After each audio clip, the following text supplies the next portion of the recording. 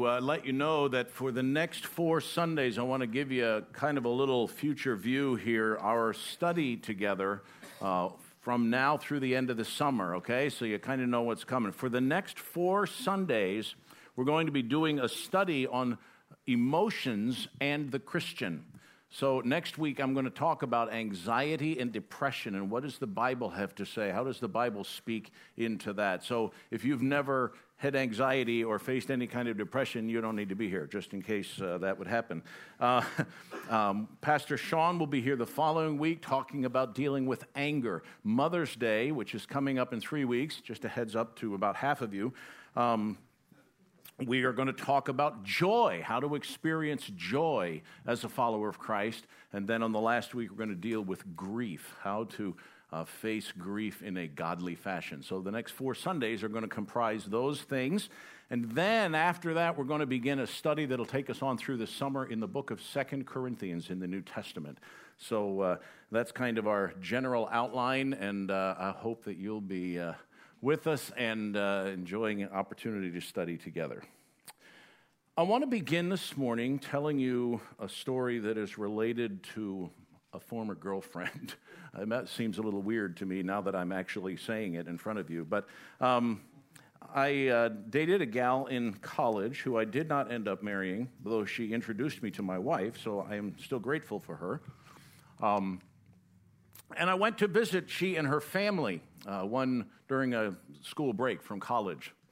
Her dad was a pastor, and her mother was very vocal about her opinions. And it came time for me to head back to my home, and this is back in the days when the national speed limit was 55. So, I know it was a long time ago. It's surprising we even had cars, I know, to some of you. But as I went to get in my car, her mother stood in the doorway and said, "Remember, the Holy Spirit leaves after 55. I learned 2 things that day. One, it's never good to provide "I told you so" ammunition to a lady in that role. She never became my mother-in-law, but I think that lesson would have lingered for some time.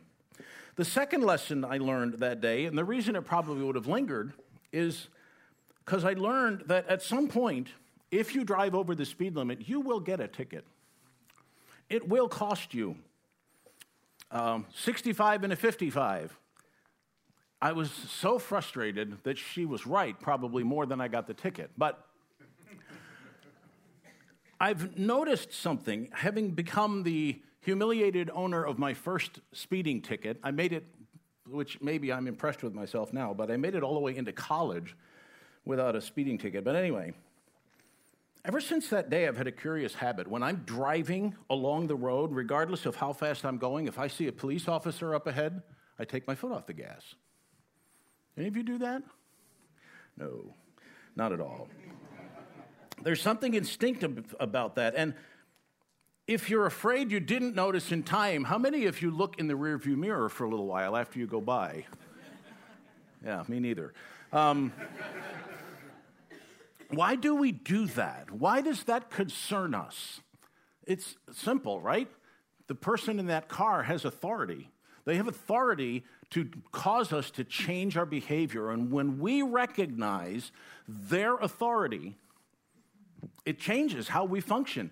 It almost instinctively changes how we function, right? We drive by. It doesn't matter if we're misbehaving or not. We take our foot off the gas. You might be going 5 miles an hour under, but still.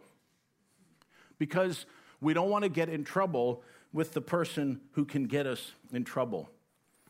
Listen, if you want the end of the message first today, it's this: recognizing who Jesus is and the reality of his resurrection changes how we live. It can't help it. If I genuinely recognize who Jesus is and what he accomplished for me in his life, death, burial, and his resurrection, which we celebrate today, it will change how we live. I'm going to assume for most of you here several things. First, that you believe Jesus was born, in fact, of a virgin, that he came to this earth that we celebrate at Christmas time, and that he lived here on this earth for those 30-some years, and he lived the perfect life that we could never have lived, that he was God come in the flesh. I'm going to assume that you believe he lived a perfect life. I'm going to assume, for the purposes of what I'm talking about, that you believe he died a torturous and excruciatingly painful death as a substitute for me and for you. And I want to assume today that he did, in fact, rise again. I love that passage of Scripture. I love that Nate read it because I was going to get to it eventually anyway, so now you've already heard it. But now Christ is risen from the dead. There are lots of reasons to believe that. Maybe another Easter we'll talk about some of them, but I'm going to presume for the sake of what I'm talking about that that's what most of you already believe.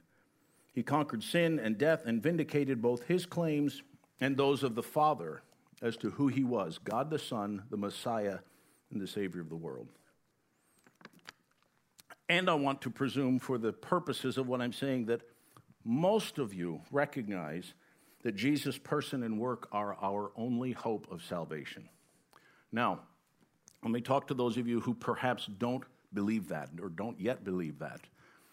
I'm really glad you're here, and I'm going to swing back around and talk about some of that at the end of the service. I am super happy that you're willing to come and spend Easter Sunday with us, and I hope that we'll be able to start a dialogue together, okay? I know not everybody believes what I do about these things, but today I'm talking from John chapter 21, and if you'd find your way there, we're going to discuss this resurrected Christ and how that he changes everything, and I'm going to do it from the perspective of this little kind of vignette, little tiny story here in John chapter 21 that happens just within days after the resurrection. And it's an occasion that gives an opportunity for these disciples of Jesus to realize that once again, Jesus was not calling them to just believe a certain set of rules. Jesus was not calling them to just live a certain particular kind of lifestyle. Jesus was calling these guys, and he's calling you and me to a radical transformation of how we live. It changes everything. So the question I want to offer you as we move into this end of this chapter, or the beginning of this chapter, what difference does the resurrection make? How does your understanding of the resurrection reflect in your life? How has it changed you? John chapter 21, verse 1. After this, Jesus revealed himself again to the disciples by the Sea of Tiberias, and he revealed himself in this way. Simon Peter, Thomas, called the twin, Nathanael of Cana in Galilee, the sons of Zebedee, and two others of his disciples were together. Simon Peter said to them, "I'm going fishing." They said to him, "We'll go with you." They went out and got into the boat, but that night they caught nothing. I want to talk to you first about familiarity and security. Jesus is about to show up with these guys, but I want you to think about them, first of all, in several regards. One, they were being obedient when they went to Galilee. Matthew chapter 28 and verse 10, when Jesus saw the women, he said, "Go tell my brothers to meet me in Galilee, and they'll see me there." So the fact that they went to Galilee wasn't a bad thing. It was not an issue of, "Oh man, I give up, this is pointless." They just went back to Galilee, which is right where Jesus said they should go. But I also want us to remember they are exhausted and overwhelmed. If you've been through seasons in your life where there's been incredible stress, incredible highs and lows that happen all in a very short period of time, Palm Sunday the celebration. Everybody's shouting and cheering, Hosanna, the Son of David, he's come, and everybody is excited. 5 days later, they're calling for his crucifixion. There's incredible swings. There had to be incredible emotional swings for these disciples. And apart from John, who is writing this account, every one of these guys had to one degree or another abandoned, and in Peter's case, denied that they even knew Christ. They went from super excited to abandonment in the space of 5 days. They had done that. They hadn't just experienced it from somebody else. They had done that. They are so exhausted. All of the events of the past week or so, or these past days, had just overwhelmed them. They had seen Jesus twice in the upper room, but still, they're processing, right? They're trying to figure out, what in the world, what does this even mean? So they went fishing. They went back to what they were familiar with. They were fishermen. They were fishermen to begin with. It was their occupation, their trade. They were good at it. It's what they knew. Even after the resurrection and these two appearances, they went back to familiarity. Here's my question for you in relation to that. Is that what happens to us on Easter Sunday, or every Sunday for that matter? Do we come and we get recharged and we sing some great music and we listen to a sermon and, we get a little something to take home with us? And what's different on Tuesday? What's different on Thursday for us? Is there an accumulated progression of growth?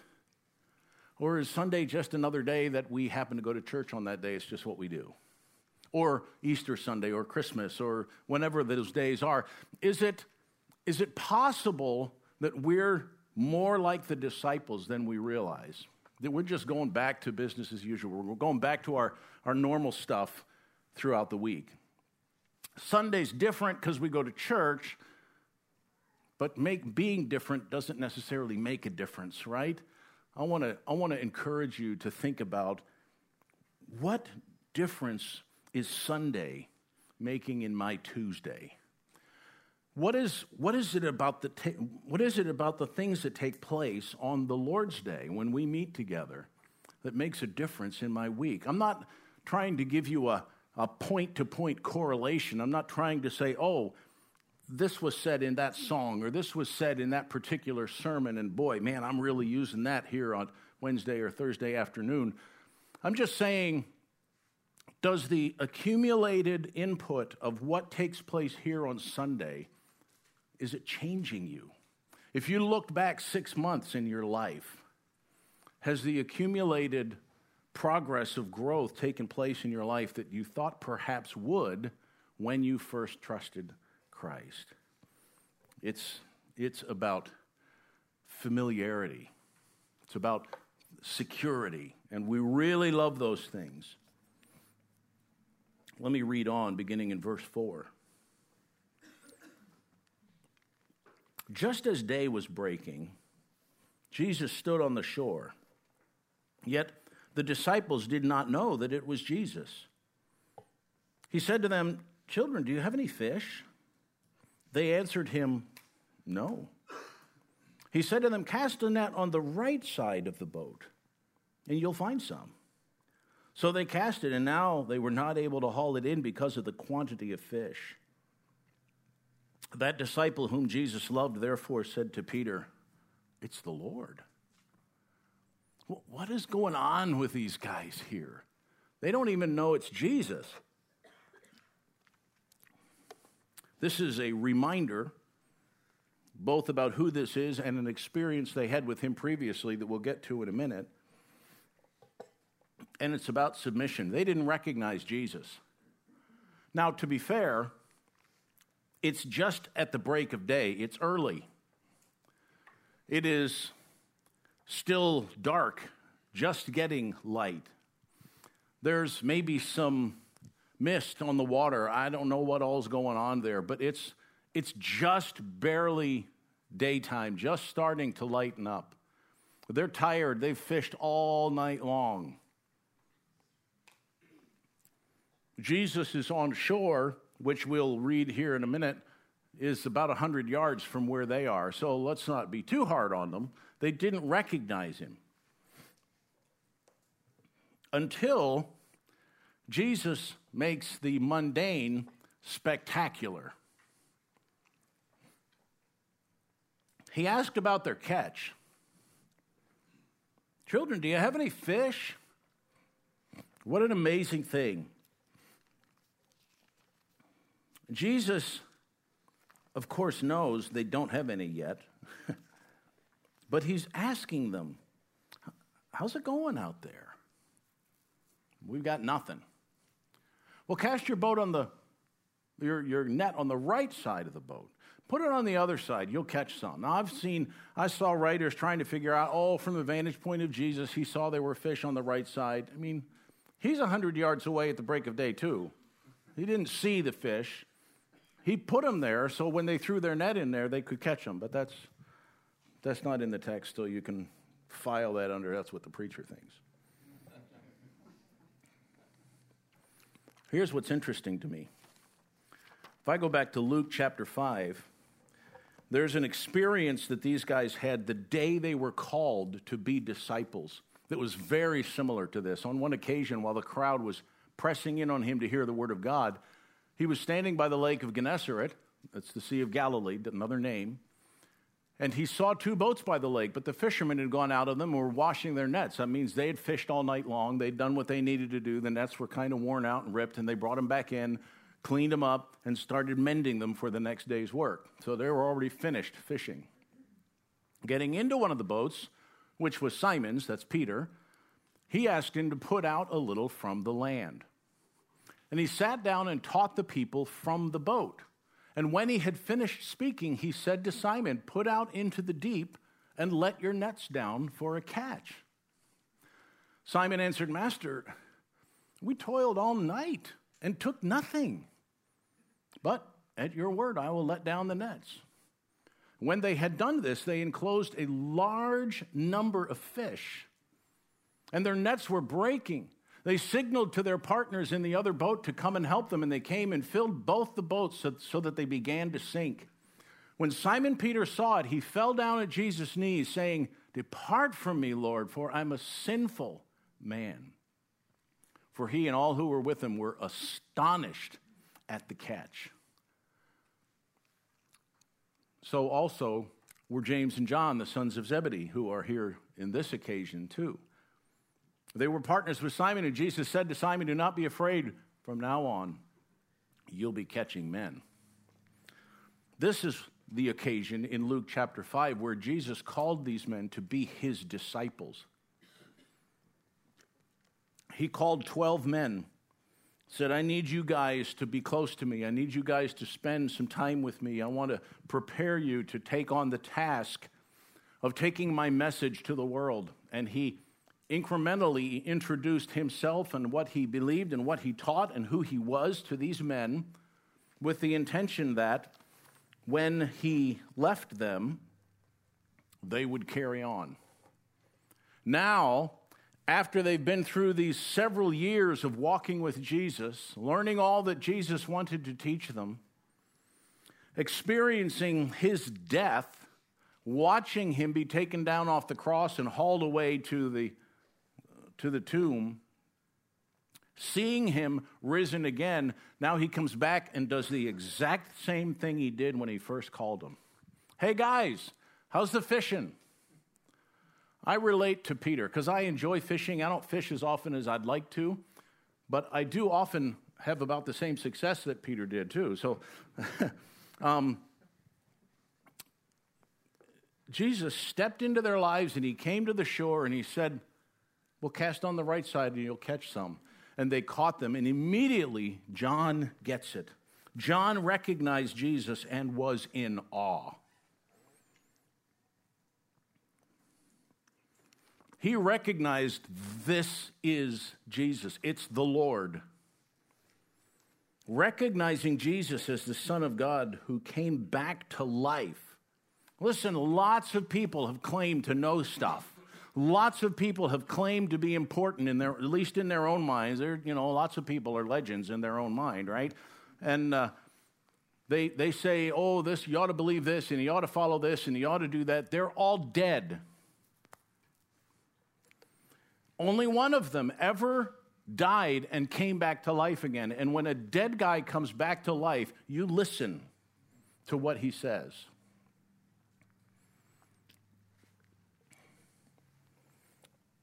Recognizing Jesus as God the Son who came back to life means church is no longer a chore. It means you're no longer chasing a religion. People, it bothers me when I hear people compare Christianity with other world religions because it says to me they don't understand Christianity. It's not a list of rules. If you're around Coastal very often, you'll learn we're not real rule-oriented around here, but we are commitment-oriented. We are oriented to following after Christ. I'm going to talk about that some more in a minute. Recognizing Jesus as God the Son who came back to life means you now have hope. You have confidence for the future. And it means you have awe and wonder as you grow to understand and appreciate him more. Then verse 7, the rest of verse 7 comes. I love this verse. Sometimes I wish I was more like Peter. That disciple whom Jesus loved, therefore, said to Peter, it's the Lord. When Simon Peter heard that it was the Lord, he put on his outer garment, for he was stripped for work, and threw himself into the sea and swam for shore 100 yards away. He was all in. Peter recognized Jesus as Lord. He recognized that Jesus was in charge. He recognized that he was Lord over creation. When the guy on the shore tells the professional fisherman, just put your net on the other side of the boat, and all of a sudden you can't drag it in, it's got so many fish in it, you know something significant has happened. He's Lord over creation. He's Lord over death because he didn't stay dead when he had actually died. And he's Lord over me, which means he gets to call the shots. I don't argue. I belong to him, and I am bound to serve him. Peter literally went all in, right? Was he just being impulsive? Was he just being dramatic? I mean, that is a little like Peter, right? Or is it possible that he was doing the only sensible thing when he recognized that Jesus Christ, who had been dead and was now standing on the shore, and he wanted to be near him? Was he doing the only sensible thing when just some days prior he had stood in front of people and said, I swear to you, I have no idea who this guy is? Had denied this man that he'd lived with and grown to love over all these years. Maybe he's doing the only sensible thing.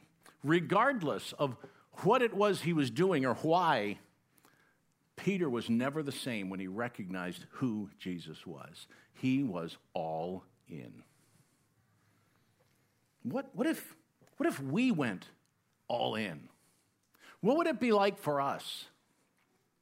We live in a country and in a culture where we don't have to go all in as Christians.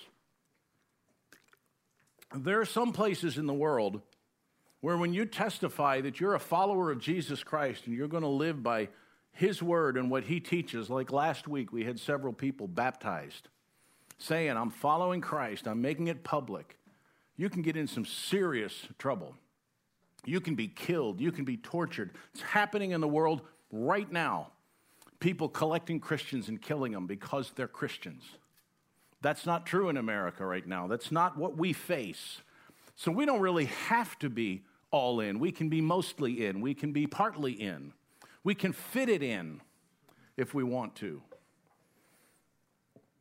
What if we went all in? I think two things would change. I think we'd hate what Jesus hates. We wouldn't be hateful. It's fascinating to me that sinful people were attracted to Jesus. The only perfect, holy, righteous person ever to walk on this planet, and sinners loved to come to him. He was not offensive to them. He did not push them away. He did not treat them like, oh, you awful, horrible people, I don't want to spend time with you. He wouldn't have tweeted evil things about them. He wouldn't have made sarcastic Facebook posts about them. There was something about Jesus that was attractive, but he hated sin. He hated sin so much that he did something about it. And if we were all in, we would hate what Jesus hates, including our own sin. If we went all in, we'd love what Jesus loves. We would strive after holiness. We would love his church as he loves his church. We would love the scriptures. We would love people, even the ones we disagree with. Isn't one of the most powerful things that Jesus said as he hung on the cross and he said, Father, forgive them. They don't know what they're doing. What an incredible thing. What an expression of love. We want to fight them. That's not fair. They shouldn't treat me like that, or whatever it is. If we went all in, we'd love what Jesus loves. Let me just give you 2 thoughts this week to take home with you. One is this, and I'm coming back around to you if you're here and you're not convinced of this Christianity thing, you're not certain, you don't know, you don't have a relationship with Christ, maybe you don't know. I want to say this to you. Jesus lived perfectly, died innocently, and rose bodily to provide salvation for you. Here's how that happens. It's not you living well enough. That can't happen. You can't live a good enough life to score up enough points. It doesn't work that way. Because you'd have to ask the question, well, how good is good enough? At what point do I get to say, okay, well, I'm about an 85%. That's like a B, right? I don't know I haven't been in school in so long, I don't remember, but that's pretty good, right? You get straight B's. You're not the nerd straight A type, but you're doing good. You're better than average. Wouldn't that be good enough? That's the problem, right? That's the problem with the gospel, or the problem with the truth about the gospel is God demands 100% perfect righteousness. That means, since I don't think anybody here would be likely to say, I've never done anything wrong yet in my life, you've already blown it. You've already missed the perfection standard. But that's what God expects. He won't let you into heaven if you're not perfect. Well, so what do I do? I'm glad you asked. You don't do anything. God did something. He sent Jesus here to live the perfect life that you should have lived but couldn't, to die a death in your place as your substitute, to be buried, to actually come back to life again and provide salvation for you. So what do? You come to God and you acknowledge, Lord, I get it. I'm a sinner. I've done wrong things in my life. I know that separates me from you. So today, I want to ask you to forgive me of my sins, not because I grew up in the church or I've done nice things or I'm a pretty good person, but because I'm trusting in what Jesus did. I'm trusting in the gospel about Jesus. And I'm asking you to save me because of what Jesus did. If you do that, God will save you. I'm not going to give you the words, the prayer you got to pray. It's a heart thing between you and God. If that's never happened to you, man, go home this afternoon and have a talk with God. Get that cared for. Or jot it down. Jot it down on your Connect card and say, I want to talk more about trusting in Christ. I would love to talk to you about that. Stop and catch me, catch Nate, catch one of these worship team members up here. Let us talk to you. We would love to do that. Romans 10:9. If you will confess with your mouth that Jesus is Lord and believe in your heart that God raised him from the dead, you will be saved. Secondly, the living Christ called you to himself. Are you all in? Are you all in, or are you fitting it in? Maybe that should have been the title of the message today. Too many people are fitting in. They're fitting Christianity. They're fitting their desire to follow Christ into their life. It's not your life. Jesus called you to follow him. He called you to be his disciple. I want to challenge you to spend some time this afternoon thinking about that. What if I was all in? What would change? How would my priorities change in my finances, in my relationships, in whatever? Man, we'd love to talk to you about that too. I sure would be thrilled. Listen, we're going to sing again here in a minute, and I'm going to pray. The worship team is going to come up, and then I'm going to have a word of prayer. But I want to tell you that I am super glad you all have come, and I hope that today makes a difference. I hope that the recognition that Jesus rose from the dead transforms us. We all need a little more of that, at least, right? We all need to let the gospel continue to transform us.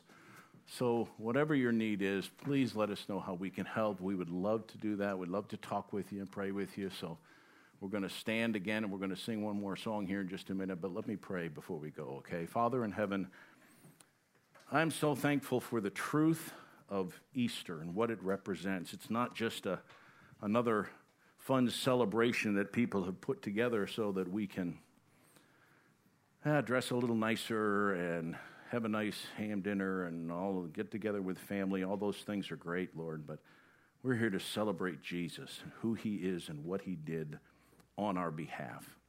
So I'm thankful for everyone that's come. Lord, I pray for my brothers and sisters in Christ here that we would move a step closer to all in, and maybe some of us would really finally just go all in today.